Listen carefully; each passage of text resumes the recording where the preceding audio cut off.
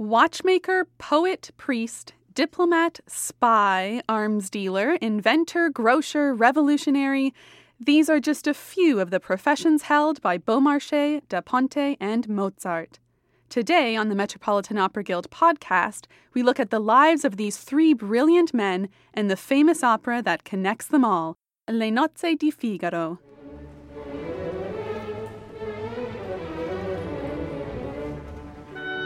The Metropolitan Opera Guild is dedicated to enriching people's lives through an awareness and deeper appreciation of opera. Our podcast features lectures and events presented by the Guild in support of performances at the Metropolitan Opera. The Metropolitan Opera Guild podcast is funded in part by support from the Stuart J. Pierce Memorial Fund. To learn more, visit metguild.org.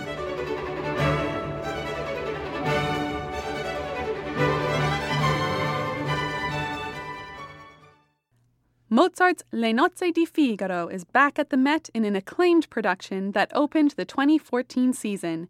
Designed by Richard Eyre, it moves the action forward in time to a 1930s manor house in Seville, Spain. In a pre-performance lecture from our archives, stage director Jay Lessinger explores this beloved work and the connections between Pierre Beaumarchais, who wrote the play on which the opera is based, Lorenzo da Ponte, who wrote the libretto for the opera, and Mozart, who brought the story to life through music.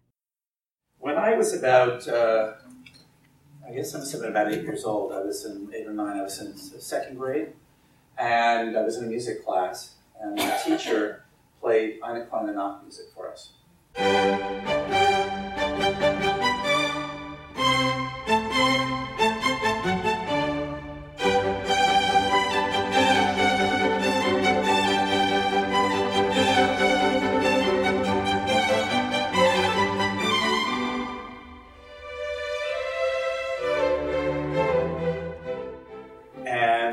I was blown away by it. I remember that so vividly. And I got home and I told my mother about this beautiful music that I'd heard. And I guess I had my teacher write the name down on a piece of paper because I didn't know how to pronounce Eine kleine Nacht music. And my mother, bless her heart, went out and bought me the album. And I still have it in my collection. I remember vinyl, still have it, closet full of it. And I could never give that record away because it really kind of was what started me on my love for classical music and my love of Mozart. And I do love Mozart. I've been very fortunate to direct all 5 of the comedies. I haven't quite gotten to the opera seria yet, but I hope that opportunity will come as well. And I have directed Figaro a number of times. And it's funny, when you work on these operas, one of the great secrets for those of us, I think, who really work in the business is that we never get tired of the music. It's always fresh, whether it's Puccini or Benjamin Britten or Richard Strauss. But I think that's especially true of Mozart.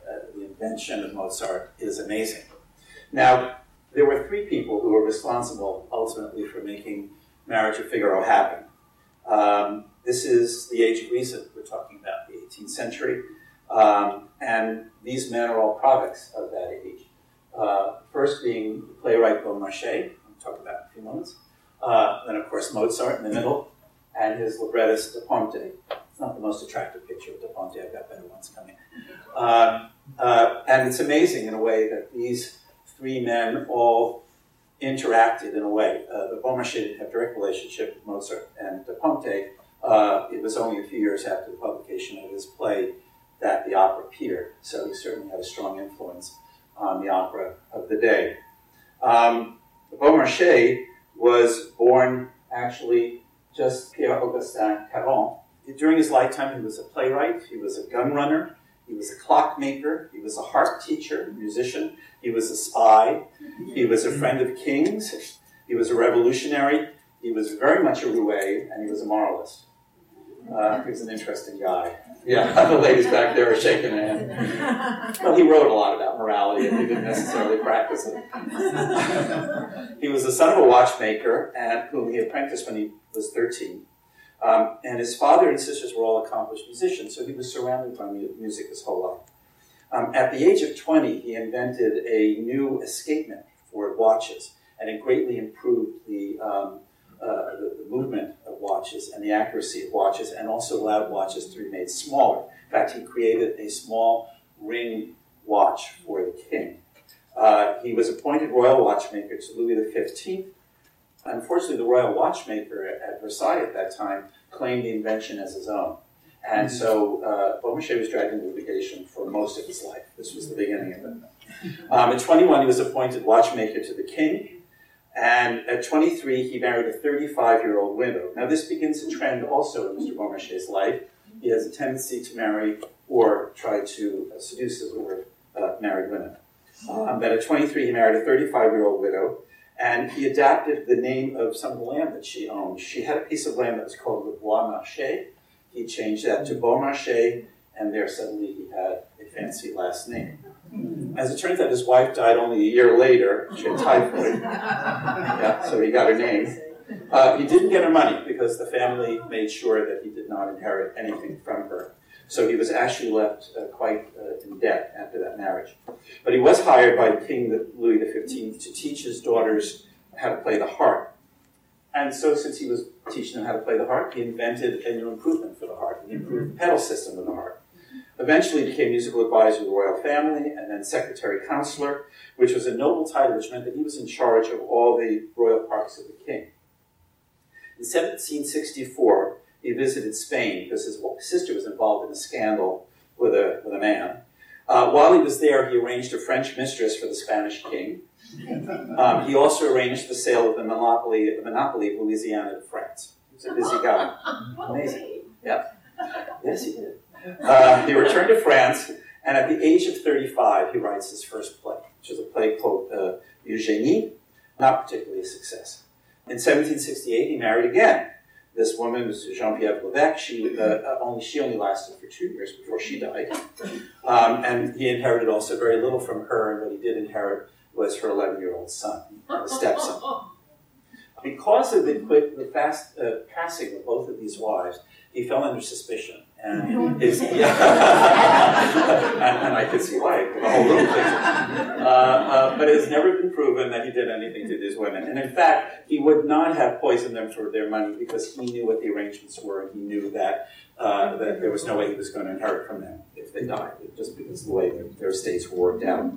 He then wrote his next play, which is called Les Deux Amis, which only had 10 performances. Now, the interesting thing about this is that the next play he wrote was The Barber of Seville. And this one he got right. And it's pretty amazing when you think that he struggled with 2 plays to try to figure out how to write plays, but he did learn how to do it. And Barber of Seville, opening night was not so successful. He took it out, revised it a little bit, did a little cutting, and when it was put on the stage again a few days later, a week later, it became an enormous, enormous success. In 1775, the king sent him to London to spy. Fighting was breaking out in America between the colonists and the English, and the king wanted to kind of know what was going on. Beaumarchais brought a lot of information back to France, and he convinced Louis XVI that it was very much to his benefit to help the Americans. Obviously, he didn't like the French very much, and this was a way of kind of doing it secretly. He would not come out publicly and say he was supporting the colonists, but he was willing to help underwrite the American Revolution at the beginning. He helped arrange a fleet of ships to go over to Portsmouth, New Hampshire. And on those boats, he had 200 cannon, 200 pounds of gunpowder, 25,000 muskets, and supplies for 25,000 soldiers. These supplies were worth over $1.5 million, probably in present money. And the fact was that Beaumarchais put up a lot of the money for it himself, expected to be repaid by the American government. And the fact is the American government never did. And his family was in litigation for many, many years because of that. In 1778, he finally did convince the king to be open about his support of the colonists. Now remember, this is the time when this revolution is going on in America. Things are beginning to become unsettled, shall we say, in France. And the king is being convinced that it is in his best interest to support this revolution. Needless to say, this backfired somewhat in just a few years. France, at that point, entered the war, and then followed by the Dutch and the Spanish. And, of course, the American Revolution from 1775, 1783. At the same time this was all going on, he finishes The Marriage of Figaro, his second play in this trilogy that he was writing. But from the very beginning, there were problems with this play. In Barber of Seville, It's a rather light comedy. It's based on Commedia dell'arte. It's kind of broad situations. You all know the opera, of course. But in The Marriage of Figaro, he took this the next step forward. He created characters that were a lot realer. He was a lot more overt in his political commentary and social commentary. And the most important thing is that at one point in this play, Figaro looks right in the eye of the Count and says, maybe sometimes you shouldn't ask questions unless you know the correct answer. He really challenges him directly. That had never happened in Western literature up to that point. If you look at Moliere, the servants are all making fun, but they do it behind the back of their masters. All of these characters made fun of the masters, but they did it secretly. They did it as an aside. Suddenly here's a play where he's confronting them directly. And again, being very overt in his social commentary. So from the very beginning, this play was not going to be produced if the king had anything to do with it. However, Beaumarchais was pretty clever. He knew that he'd written a very good play, and he started making sure that some of the aristocrats had a chance to read it, and kind of awoke their curiosity about this play. There was a lot of discussion, commentary. Finally, the king allowed a private reading in someone's home for 300 aristocrats. And at that reading was Marie Antoinette's best friend, and also the king's brother. They all loved the play. All 300 aristocrats loved the play. And the king could now no longer basically had devout oppression. So he allowed a production of the play to be done, and it was an enormous success. There was something in the literature that apparently there was such a rush of crowd at the opening performance that 3 women were actually crushed to death. So that the demands of tickets were so high. Okay? Not that we want people to die at the opera, but we certainly would like that kind of demand for tickets. Anyway, it was produced, it was a huge success, and now it began being published in many, many different languages. Now, again, other countries were not necessarily so sure that they wanted to produce this. Certainly the aristocrats were very worried about it. But, and of course it worked its way into Austria-Hungary, where the Emperor Joseph was, and also where Mozart was. The Figaro opera, interestingly enough, premiered only 2 years after the premiere. It didn't take very long for Mozart to read the play and decide that he wanted to produce it. But of course, as we know, 1789 is the French Revolution, and that's only 5 years after the premiere. And many, many people say, when you read literature, whatever it is, the commentary, that this play was one of the wake-up calls that helped instigate the revolution. And this is kind of interesting because, in a way, Beaumarchais is biting the hand that fed him, because he was close to royalty. They were very generous to him. But he also understood the change, and he understood the realities that the aristocrats were. And ultimately, this play certainly created a lot of energy that led towards the revolution. He actually survived the revolution barely. He was actually, I believe, imprisoned in the Bastille, and he got out just a few days before the Bastille was raided, and many, many people were killed. After the war, after the revolution, he wrote his third play in the trilogy, which is called La Mère Coupable, The Guilty Mother. It's a really interesting play. I had the great good fortune a few years ago to direct John Corigliano's Ghost of Versailles here in New York for Manhattan School of Music. And that draws a lot on the third play. And in that play, the Count has an illegitimate child. Turns out the Countess also has had an illegitimate child by Cherubino, who, by the way, is now deceased. And it's very much about the kind of contradiction of morality between the Count and the Countess. I think it's a very interesting play. It's wordy, but I would love to see it done on stage in a good production. I think it's got a lot of merits to it. This was in 1792, and he died in 1799. His debts were finally paid by the United States in 1835, all those years later, but they only paid about $200,000 towards the original $1.5 million. So the family never saw very much. It was rather ungrateful on the part of the American government, especially because if he had not intervened with the French king, we probably would have lost the revolution. Now, Mozart. One could go on for a long time about Mr. Mozart, obviously. But the short version, Mozart began composing at 5. At 6, he began playing in public. At 7, he toured with his sisters to Paris and London. He played for Marie Antoinette, Louis XVI. And at 10, he traveled to Vienna with his father, hoping to get a commission for an opera. So now I would ask you, what are your grandchildren doing at 10 years old? Maybe it's time to get them out on the road. At 14, he finally did get to write his first opera, which was Mithridate, and then he followed that with Lucia Silla. and at 19, La Finta Giardiniera premiered in Munich. Then he was hired by the Archbishop of Salzburg to become the head of music for the Archbishop. And these are what I call his journeyman years. He turned out an astonishing amount of music under the Archbishop, but he was frustrated because he really wanted to write for the theater. He wanted to write opera. And that wasn't the interest of the Archbishop. So during those years, he wrote symphonies, chamber music, a lot of dance music for the Archbishop's balls, concertos. He did manage at 24 to have a Domenego produced also in Munich. And at 25, he resigned from the Archbishop. They had a very contentious relationship. And he resigned, hoping that he would get a court position in Vienna. As it turns out, he did indeed get a job as the Kammermusicus at court, which basically meant he was responsible for more dance music for the Viennese court. 26, he married Constanze Weber, and it was also the year of abduction from the Seraglio. He wrote 6 quartets that he dedicated to Haydn. Haydn wrote about him, "The greatest composer known to me in person or by name is Mozart. He has the greatest knowledge of composition." This was from Haydn, who was considered to be the greatest composer of his time.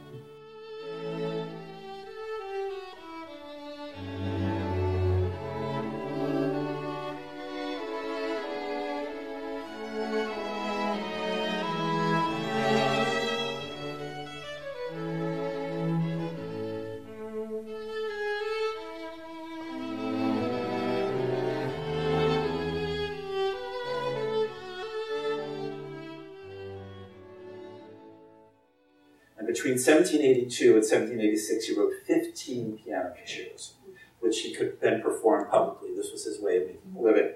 This is the Werktheater in Vienna. In 1786, this is where Figaro had its premiere. Then Don Giovanni, which was done actually in Prague, Così in 1790. 1791, Clemenza di Tito and Magic Flute, and he passed away at 35 years of age. You know, can you imagine if he had survived whatever did him in? I mean, can you imagine what we would have had, what we lost?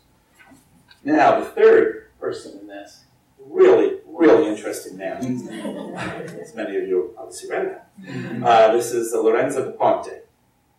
He was born Emanuele Conegliano. His parents were Jewish. He grew up in the ghetto near Venice. His mother died when he was very young. He was 5 when his mother died. And he was bar mitzvah at 13. He was Jewish. However, at 14, his father decided to marry a Catholic woman. And so the whole family converted to Catholicism. In fact, they were converted by this gentleman who is the Bishop Lorenzo da Ponte. And that is where da Ponte took his name from. He took a church name and he took it from the bishop. Probably a politically good thing to do. He was also so committed to Catholicism, or at least the family was, that by 1769 they had sent him off to school to study. He and his brother both studied for the priesthood. They could study Latin, but they did not actually study Italian. And the irony is that da Ponte didn't speak Italian very well. He grew up in a Jewish ghetto, so he spoke Yiddish, he spoke the Viennese dialect, and he spoke Hebrew. But he had never studied Italian, and he wanted to, so he had to do it in secret on the side, because the church actually wanted him to study Latin. Italian wasn't important to him. Now, at this point, just as he was studying to become a priest, he got involved with a very poor noblewoman who had a terrible reputation in Vienna and Venice, very well known for her bad reputation, gambling, debauchery, the whole thing. And it really almost destroyed him. Ultimately, his brothers came and rescued him, and they got him out of Venice and went to Treviso, and there he started writing poetry for the first time. Again, we're in the age of reason now, the 1770s. Ben Franklin is well known throughout Europe. Obviously, da Ponte would have read him and not necessarily become completely enamored of him, but certainly knew of his ideas. For his final treatise at school, he wrote a treatise on happiness. And it asked whether mankind had attained happiness by uniting a social system. Well, to the church, this sounded like liberal ideas. And in fact, it attracted the attention of the Venetian Inquisition. He was tried. He was found guilty. He was barred from teaching. And then, just to make it worse, he had another affair with a married woman, and that was kind of the end of it. They threw him out. He was banished from Venice for 17 years and told that if he returned, they would lock him in a room without a window and no light for 7 years. Now, he first went to Trieste, where he did writing and publishing. Now he was getting involved in translating. And then he received a rather anonymous invitation to go to Dresden for a job at court. But when he got there, he found that the job didn't exist. There was some kind of skullduggery going on. But he was being lured, actually, by one of the noblemen who really wanted him in Dresden, knew of his reputation as a writer, literary expert.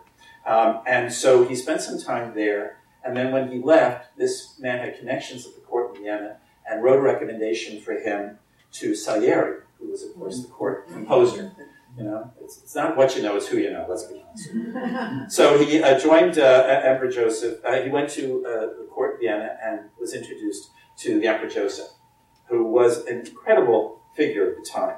When he first got there, he was introduced to a man named Metastasio. I don't know if you know that name, but Metastasio was a man of letters, a great writer at the time, and wrote many, many opera librettos. So he looked at Da Ponte's poetry. He started reading some of the poetry, in fact, at a large public gathering, and invited, and this was unusual, invited Da Ponte to finish reading the poetry. This was really a sign of favor, and it really attracted the attention of the noble people, who the aristocrats who were at this function. And it kind of established Da Ponte's reputation in Vienna. Now he met Joseph II. Emperor Joseph was extremely liberal for his time. Somehow, again, the age of reason, I think, had an influence on him. He was a very educated man. He actually allowed Jews for the first time to be absorbed into society. He encouraged the Jewish community. In fact, there were rules that forbade the Jewish community to do things that would separate them. So they couldn't dress differently. They were expected to dress like the rest of society. But this was, for its time, extremely liberal. Of course, this somewhat aggravated the church. They were not so happy about it, but he stuck to his guns on this. He really wanted to break down social barriers. He even took the time to go to Paris to meet Ben Franklin. This is the Burgtheater in Vienna. This is actually a postcard from 1900, but that theater's been there since the 18th century, since the 1700s. Da Ponte was given the post of poet of the Italian theater in Vienna. Now, as part of that position, he was supposed to write librettos. He'd never written a libretto. He'd never written anything like that. Never written anything for the theater. He'd written some good poetry. But the king liked it so much, and he decided it would be good to have somebody with a clean slate take over that position. So he gave him the job of poet of the Italian theater in Vienna, which was in the Burgtheater. The first libretto he wrote was for Salieri, and it was a disaster. Huge flop. Salieri said, I will cut my fingers off before I'll ever take another libretto from that man. Now, thankfully, he changed his mind a little bit later. The emperor, however, was very encouraging, where politically and socially he could have been fired for having that flop for Salieri. The king actually still believed in him and said, write another libretto. And so he did.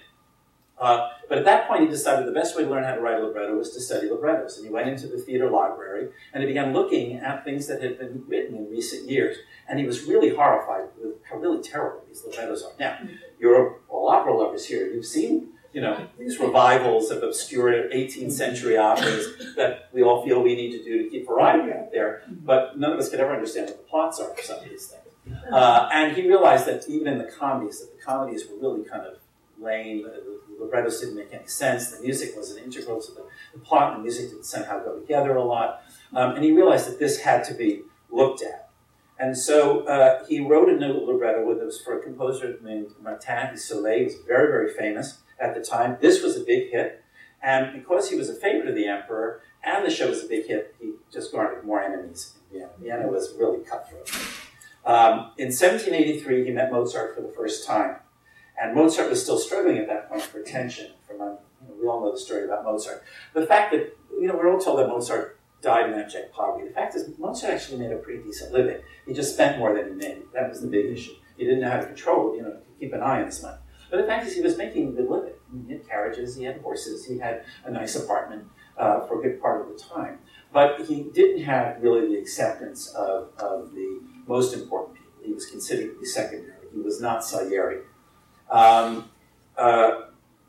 So Da Ponte, again, because he had this great success with the most recent opera, he did want to write for Mozart. He recognized how great Mozart's music was. Now, Da Ponte wrote memoirs later in his life, in which he pretty much takes credit for pretty much anything important of the 18th century. And one of the things that he takes credit for is Mozart's fame. He says, through my exertion alone, the world is indebted for those fine vocal compositions which he afterwards composed. I was determined to use my favorite court for the interest of Mozart. And in fact, in later years, he would pretty much kind of make everything, especially in America, libretto was more important than Mozart's music. Now, by 1785, Mozart had read the Marriage of Figaro and decided he wanted to make it into an opera. But the emperor he didn't like Louis XVI, but he picked up on the signals and decided to ban the play. And he wasn't sure that an opera should be produced on it. However, there were copies of this play everywhere. It was translated into multiple languages. Everybody was reading it, even if it wasn't being done on the stage. But Da Ponte was sure, because of his connections, that he could convince the emperor to allow it to be produced. And so they set to work. They wrote it quite quickly together. In fact, there's stories about them being in buildings across the alley from each other, and they would just yell to each other across the alley through the windows. At least that's what Da Ponte says. When the emperor realized that the opera was being written, he demanded to hear the score. Da Ponte brought the score for him and Mozart, and they played it for the emperor, and the emperor loved the music and decided to allow it to be done. Now, by that point, the play had been modified quite a bit. First of all, the secret of adapting a play to an opera is that you have to cut a lot of the play out. That doesn't always happen, it seems to me, with some new operas we have. That plays and they just set all of it to music and they go on for a long time. But there's a real art, and Da Ponte understood that art, to how to trim and reshape a play so that it made a great opera libretto. This was one of his great gifts. And he had, by that point, had done it. So a lot of the politics had been softened, though the confrontation between Figaro and the Count still existed. In 1786, the opera had its premiere in Vienna, and it was an enormous success. People really recognized in the libretto that there was cohesiveness in this libretto, really for the first time, that this was a very sophisticated comedy by opera standards, and that the plot didn't have a lot of the kind of silly and incongruous plot devices that a lot of comedies up to that point did. It makes it very unique, and it really set a standard for operatic comedy after that. Later, even Beaumarchais approved of Da Ponte's adaptations. He felt it was a terrific adaptation of his play. 1786 was a pretty busy year for Da Ponte, because not only was he writing this libretto, but he was also running the theater, which 21 operas were staged that year, 10 were new productions, and he wrote 6 of the librettos. So he was a busy guy. His next opera, which was also for Soleil, Martin Soleil, was Una Cosa Rara. This was even a bigger success than Marriage of Figaro was. But Mozart said, don't worry about it. In 10 years, no one will remember it. And he had his revenge, because if you go to Don Giovanni, in the dance music in the last scene, he quotes Cosa Rara. And Leporello says, here's it. He says, bravo, Cosa Rara. He was making fun of that piece. And by the way, it shows, none of you knew that, right? So Cosa Rara didn't last very long.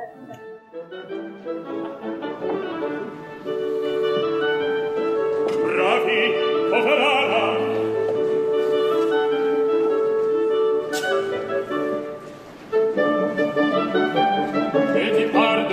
Concerto e conforme al vostro merta. Ah, che piatto saporito, ah, che piatto saporito, saporito, saporito.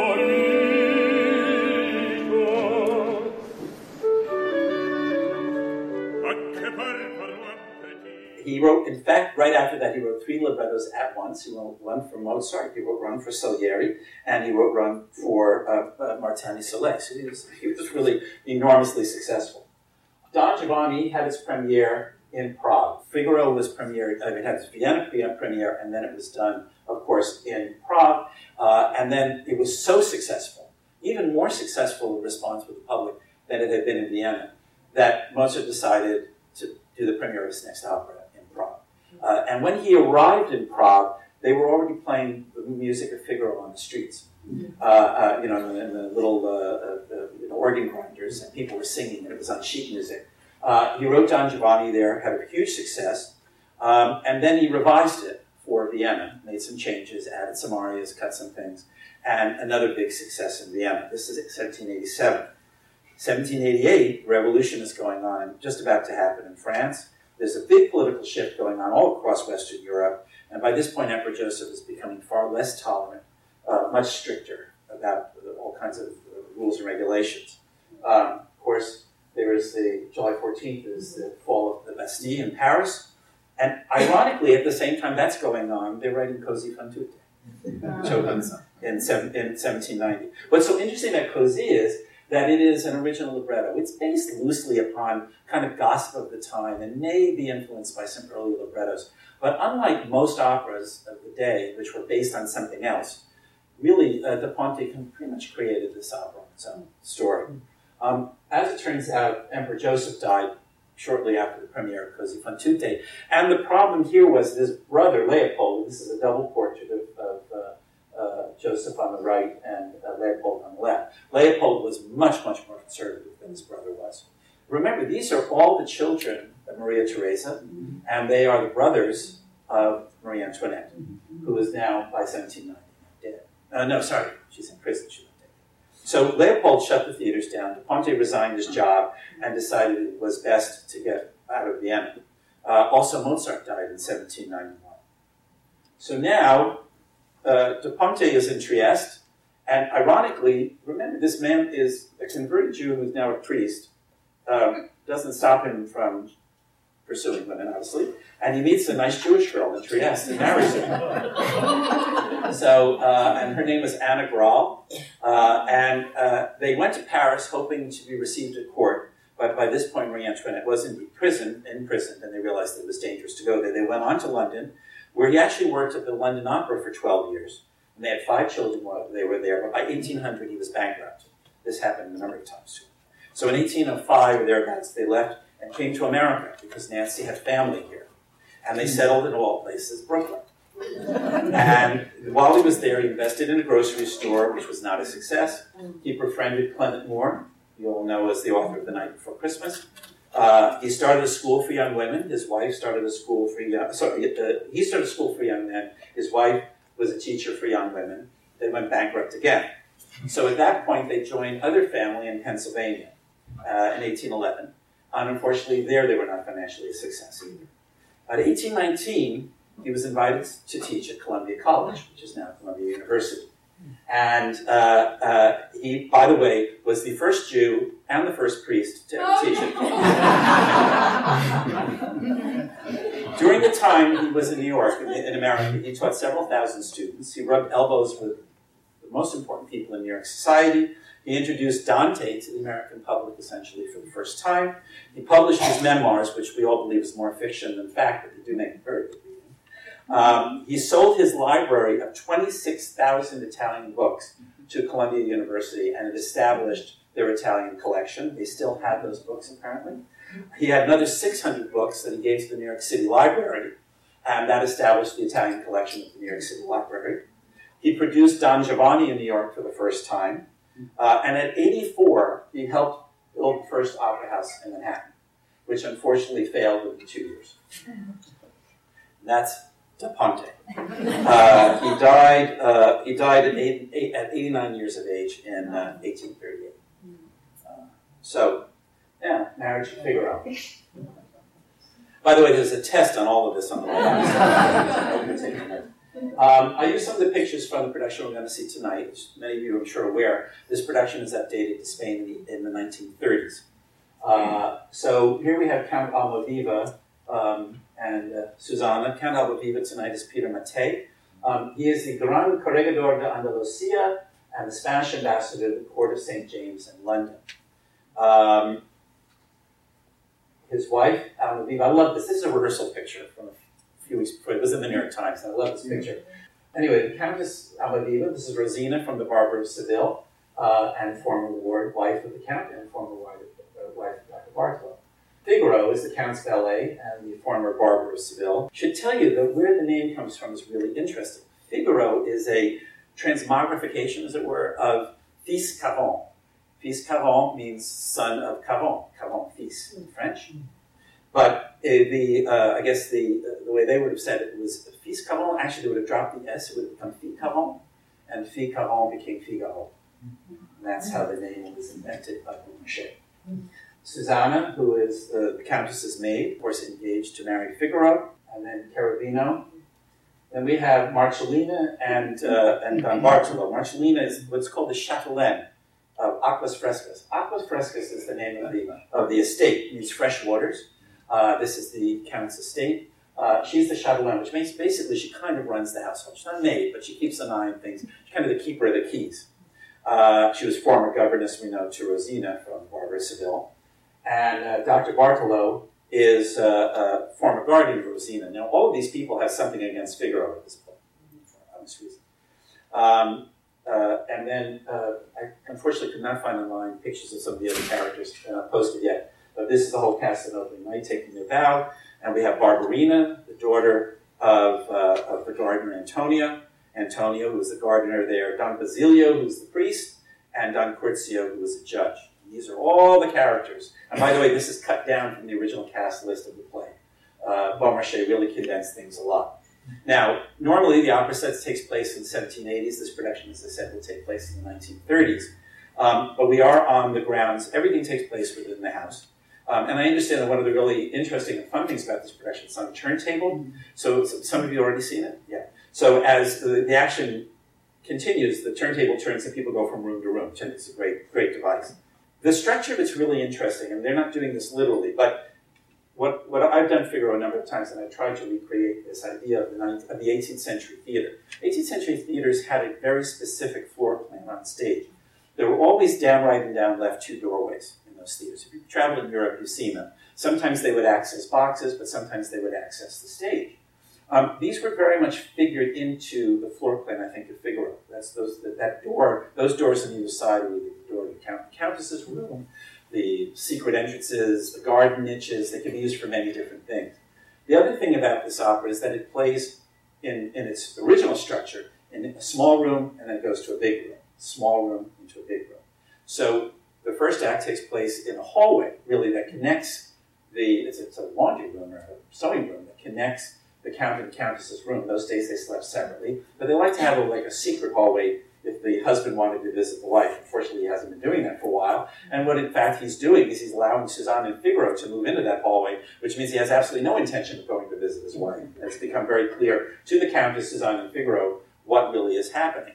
But we're in a kind of smaller room. Then we go into the Countess's chamber for Act 2, which is a rather large room. And interestingly enough, Act 2 has a big finale, which we're going to talk about in a moment. It was really felt that the original structure of this was a two-act opera. In fact, they are doing it that way tonight. So that we do the first scene with Suzanne and Figaro, and then we go right into the next room, so that the first act, as it were, ends with a big finale. And the second act, as it were, which is really Act 3 and Act 4, ends with a finale. Because if they had meant it to be separate acts, there would probably have been a finale in each of 4 acts. There are only 2 finales in the piece. Then after the intermission, we are, in theory, in the Count's study, which is a smaller room, theatrically. Then we go for the wedding into a larger chamber, some kind of a reception room, which would then open into a larger room. We don't usually see it done this way. I'm curious. I haven't seen this production yet, so I'm curious to see how Richard Eyre handles this. But Barbarina's aria, in most productions, you see she's out in the garden with a pen. Well, why is she out in the garden carrying the pen? I mean, she went out into the garden to carry the pen.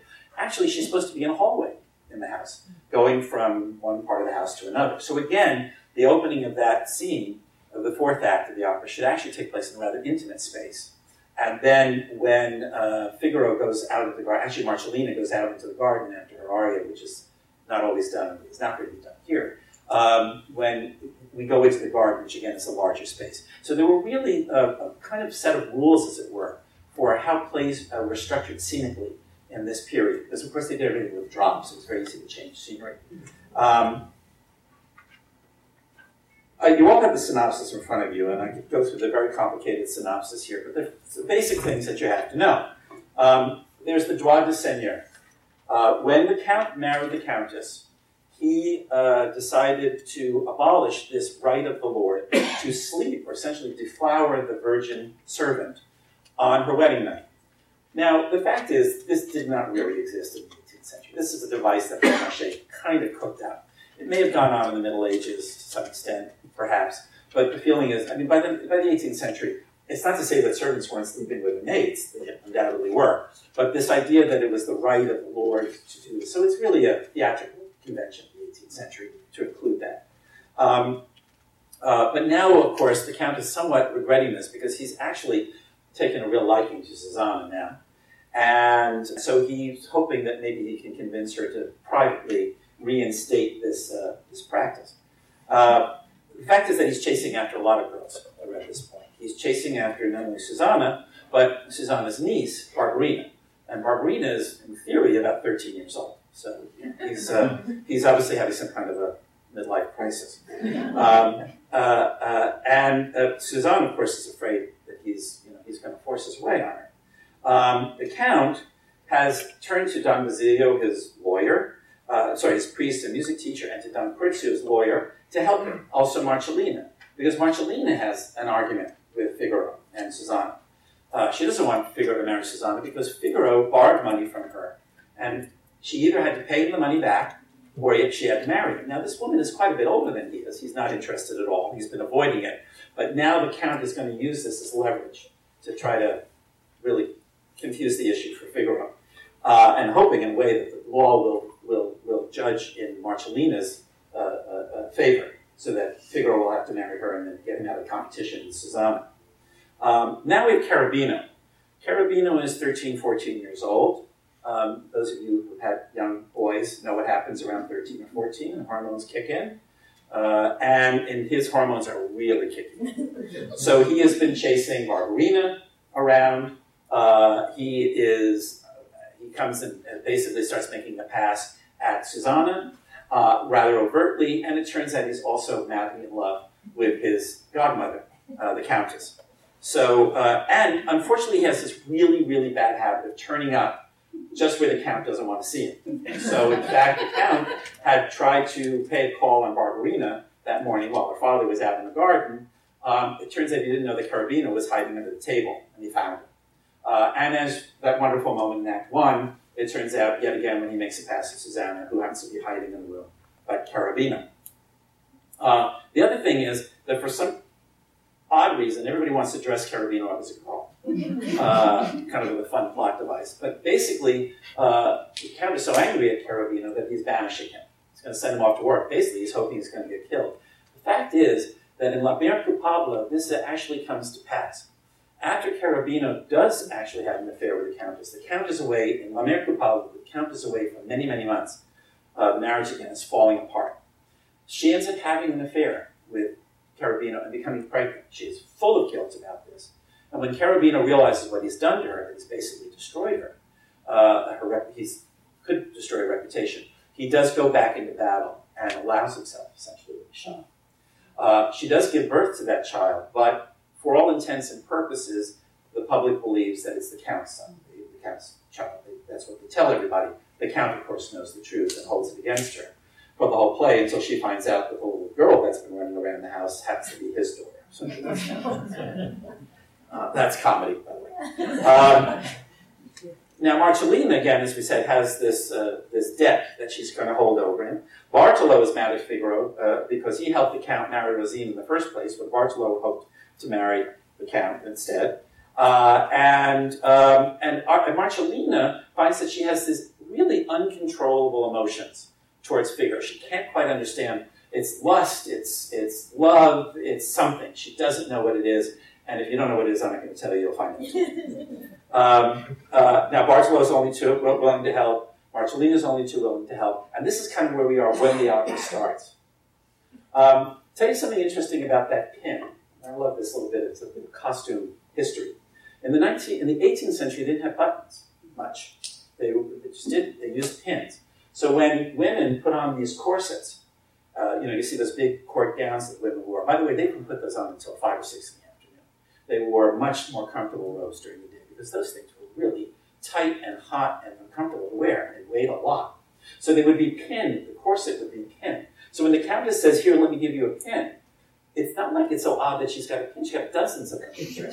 Well, we don't think of it. We all think, well, that's just an odd little thing. Why don't she just have a pin stuck in her dress? But actually, it's a wonderful detail of the period that all women have them. So it's not a big deal when she offers a pin to seal the letter that she's sending to the Count. That's where she finds the pin. And of course, that's the pin that Barbarina manages to lose. And they would have been rather nice pins. It would have been a pin with a pearl at the end or something.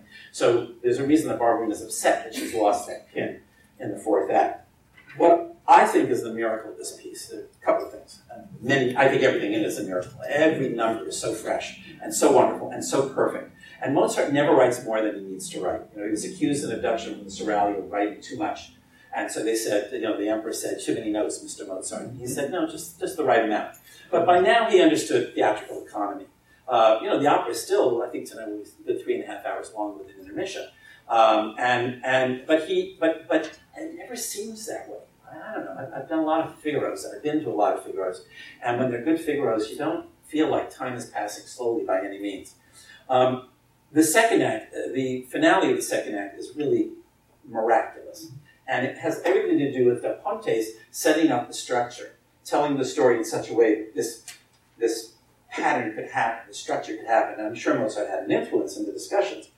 Because we've gotten deep into the act. The Count thinks that Cherubino is hiding in a closet, which actually Cherubino is doing, but the Countess is denying it.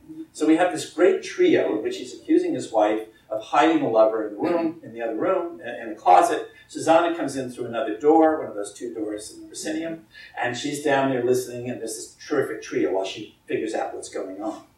They leave, Count leaves to go, because the Countess will not give him the key to unlock that closet. So they leave the room, and Susanna now can take the opportunity to get Cherubino out of that closet, and as we all know, jump out of the window into the garden. All bedrooms, well, all major rooms of a house at that time would have been on the second floor, but not on the first floor. Certainly not in a house like this. So we have this very delicious duet between the two of them. It is very fast. It is very hard to do, because not only do you have to be singing this music very, very quickly, but you got to be running around the room, And I have rehearsed that scene many, many times with the soprano and the mezzo to get it to look right, and yet let them keep an eye on the conductor while they're running around the room. It's a very, very tricky moment in the opera. Now the finale starts in earnest. Cherubino jumps out. The Count opens the door to the room. He unlocks it with the key that he has to open the main door. And he says to the Countess, open the door. Now the finale starts. This wonderful duet in which he basically says, open that door, whoever's in there, come on out. When they finally open the door, who walks out? Susanna, who has hidden herself in Cherubino's place, totally flummoxing the Count. And we go into a trio, duet into a trio. As things seem to resolve themselves, as the Count figured now he has to apologize to his wife because he accused her falsely, it was just Susanna, who bursts into the room but Figaro. Now we have a quartet, duet, trio, quartet. And Figaro comes in not knowing what's going on and pretty much puts his foot into it, and almost, basically, it becomes very clear that there was some shenanigans going on, and the Count starts to question him about a letter that he found. And we go into the depth of that quartet. Now, Antonio, the gardener, comes bursting in. We go into a quintet. I think it's just brilliant. Duet, trio, quartet, quintet. Moving right along. And he comes in because when Cherubino jumped out, somebody jumped out the window and jumped right on his geraniums and destroyed the pots. So he comes in to carry on, which now alerts the fact of the Count that somebody was in that room and somebody has jumped out the window. So Figaro manages to get rid of Antonio. And there's an awkward moment. We're now back at quartet. This is an awkward moment between Figaro and the Count when they're trying to figure out who's telling the truth, what the truth is. And suddenly Marcellina, Bartolo, and Basilio storm in. And now we're into a septet. And when I do it, I have them dragged on Corzio in just so we have more people on stage. And so suddenly here we are in this fabulous, fabulous finale. All of Mozart's finales are about 20 minutes long. They never seem to be that way, but if you time them out, they all end up being the big ones. Don Giovanni finales, this finale, they all end up being about 20 minutes long. The structure is brilliant, the music is brilliant.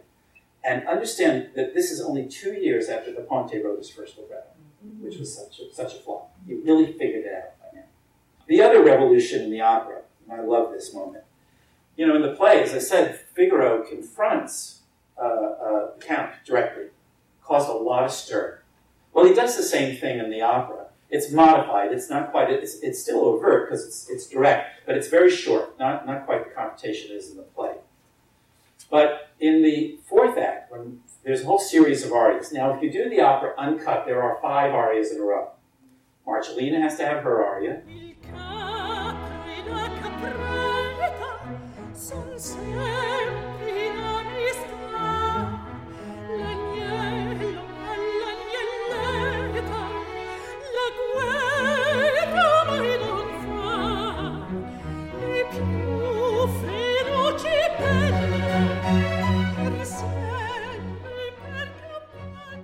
Then Basilio comes on, and he has his aria in which he says, if you act like an ass, you can escape danger. It's a very silly aria. It's very cute. In quegli anni in cui val poco la malpratica ragion, ebbi anch'io lo stesso foto, fui quel pazzo cor non son, fui quel pazzo cor non son. Then the count, who was that? So Barbarina has her aria, the aria about the pin. It's short, but it's an aria.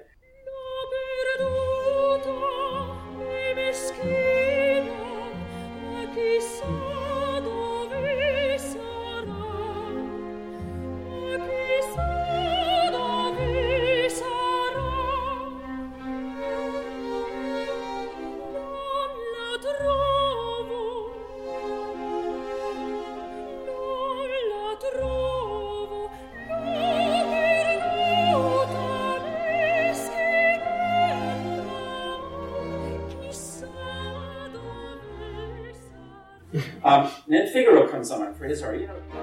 Aprite un po' quegli occhi, uomini incauti e sciocchi, guardate queste femmine, guardate cosa son, guardate cosa son, guardate cosa son. By structure, everybody had to have an aria. And now Mozart's getting that worked out. Now, my understanding is they're not doing the Marcellina with the Basilio aria tonight. So Figaro comes on to sing his big aria, basically to the audience saying, men, watch out for women and not to be trusted, because he believes that his wife is coming into the garden and having an affair with the count at this point. What's really interesting about it is he uses the full orchestra. He uses the strings and woodwinds. This is the first time in operatic history that a servant had an orchestra accompanying. You can't find anyone anywhere else. Servants got secco recitatives. They were lucky. They got a harpsichord and a cello, if they were lucky. But at this point, Mozart gives Figaro, not the whole orchestra, but a good part of it in his recit. That had never happened before. And I'm convinced that in the 1780s, when that started happening in the theater, there must have been some nobility going, wait. Kings, queens, gods, goddesses, get orchestra, what's going on here? So there was, he expressed the revolution musically, which I think is really quite amazing. Now Susanna comes in for her aria after that, and she has the orchestra as well, but the statement is made with Figaro's entrance.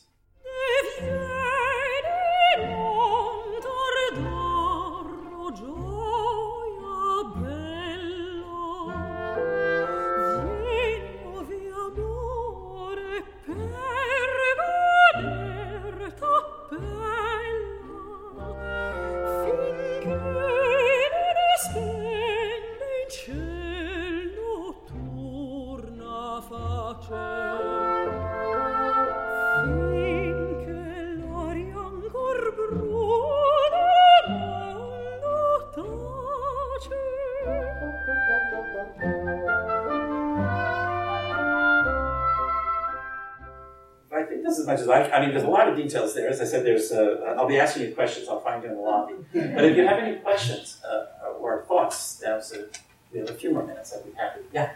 Wasn't he sort of known to Ponte as the Don Juan of his time? Yes, it's very interesting. I didn't mention this, that he definitely was having affairs with, also having affairs with married women, or a lot of different affairs. I think by the time he married Nancy, he kind of settled down. But up to that point, but his Venetian absolutely. career. Well, that's why he was banished. One of the reasons he was banished, and they had to protect him. The irony is that from what I read, he didn't have any teeth by the time he was 30. He went to a dentist for a cure. He didn't have any teeth. He went to a dentist for a cure, and basically what they gave him was like nitrous oxide or something, whatever it was acidic, and it basically ruined his teeth. So here's a relatively young guy with not good teeth, and yet he seemed to still have something that women wanted. It's kind of creepy, but I guess by then maybe he got wooden teeth like Ben Franklin, George Washington. I don't know, but from the pictures, it doesn't seem all that attractive. But I think he was so urbane, so brilliant, and I'm sure that was very interesting. But yeah, he had a real reputation. However, he said he liked to compare himself to Casanova, and they had met each other, of course, in Prague and Vienna. But he said that the difference between he and Casanova was that he really loved the women he seduced, where Casanova didn't. He said he just had this bad habit of falling in love with the women. So, yeah. Can you tell us a little bit about how Mozart and Da Ponte worked together? With Mozart having a theme first, or Da Ponte having they say first? How are they collaborating? Apparently, there is not much written down about that. Unlike Verdi, for instance, who did a lot by writing letters because he was not always close to his librettist. Da Ponte and Mozart were there, very close to each other, so they were having the discussions orally. We have some information from letters that he wrote to his father, which gives us some sense of how progress was going, but not much about that. But apparently there was a lot of discussion. They both knew the play very well. Clearly Da Ponte was good at learning how to distill this down into a structure. For instance, one of the things I think Da Ponte decided was that in the play, the Countess appears in the first act, but he decided to hold her till the beginning of the second act, which makes a much greater moment for her entrance. Because he understood, it's amazing that in a very short time he figured out how to write it. Now, whether that was his idea or Mozart's, we don't know.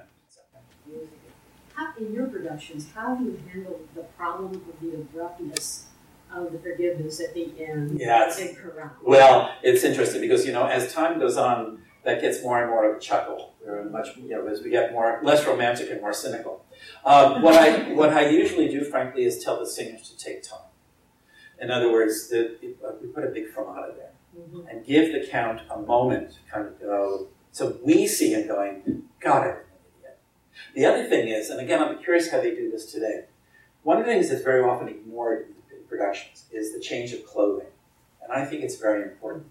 The tradition always was that the Countess would dress up like Susanna, but at the end of the opera, she would come out dressed like the Countess. She had 15 people in the niche to help her change. Of course, it wouldn't happen. I think when the Count sees her in Susanna's dress, he sees the Rosina he married. He sees her dressed as not a peasant, but as a middle class.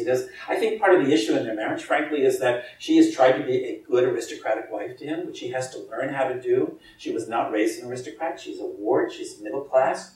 So she has to learn how to wear panniers and how to wear white wigs and how to wear all of that, how to present herself at court because he's a diplomat. She has to learn all of that formality.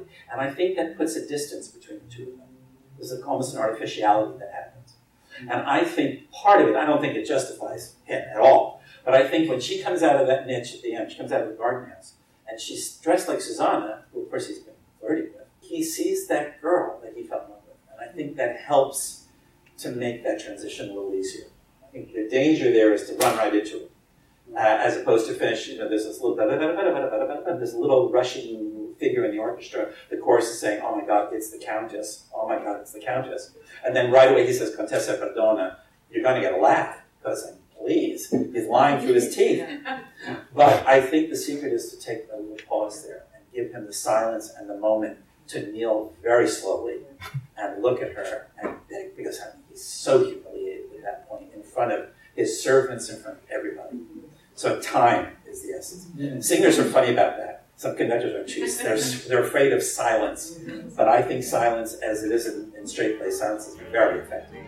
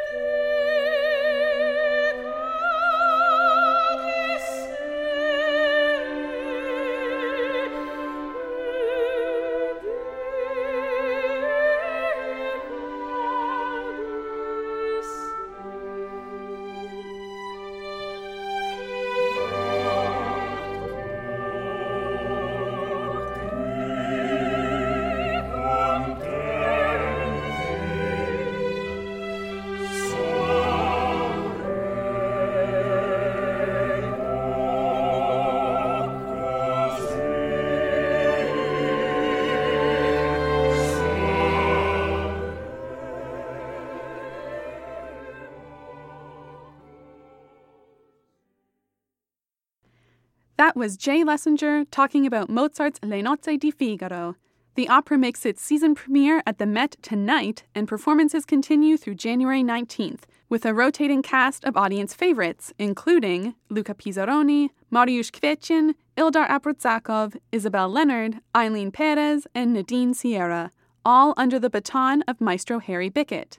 To keep up to date on everything happening at the Metropolitan Opera Guild, subscribe to our bi-weekly newsletter at metguild.org. There's a lot going on in the Lectures and Community Engagement Department, from singer interviews to pre-performance lectures, master classes, and continuing education classes. I'm Naomi Baratera, and thank you so much for listening.